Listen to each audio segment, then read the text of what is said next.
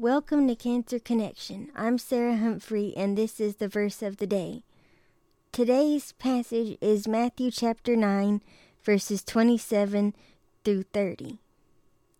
When Jesus departed from there, 2 blind men followed him, crying out, saying, Son of David, have mercy on us. And when he had come to the house, the blind men came to him. And Jesus said to them, Do you believe that I'm able to do this? They said to him, Yes, Lord.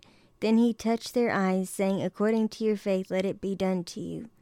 And their eyes were opened, and Jesus sternly warned them, saying, See that no one knows it.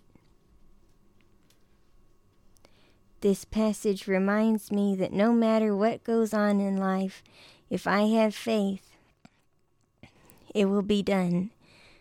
And I encourage you this day, if you're struggling, to have faith, because in his timing, the Lord's will be done, and that is the best thing. This is Sarah Humphrey. I will see you tomorrow for the verse of the day.